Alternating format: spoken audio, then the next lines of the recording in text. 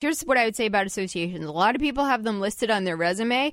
And when I was a recruiter, I'd be like, oh, great. How are you active in these associations? What was the last thing you learned at a conference that you applied in your day job? And most people are like, I pay my dues.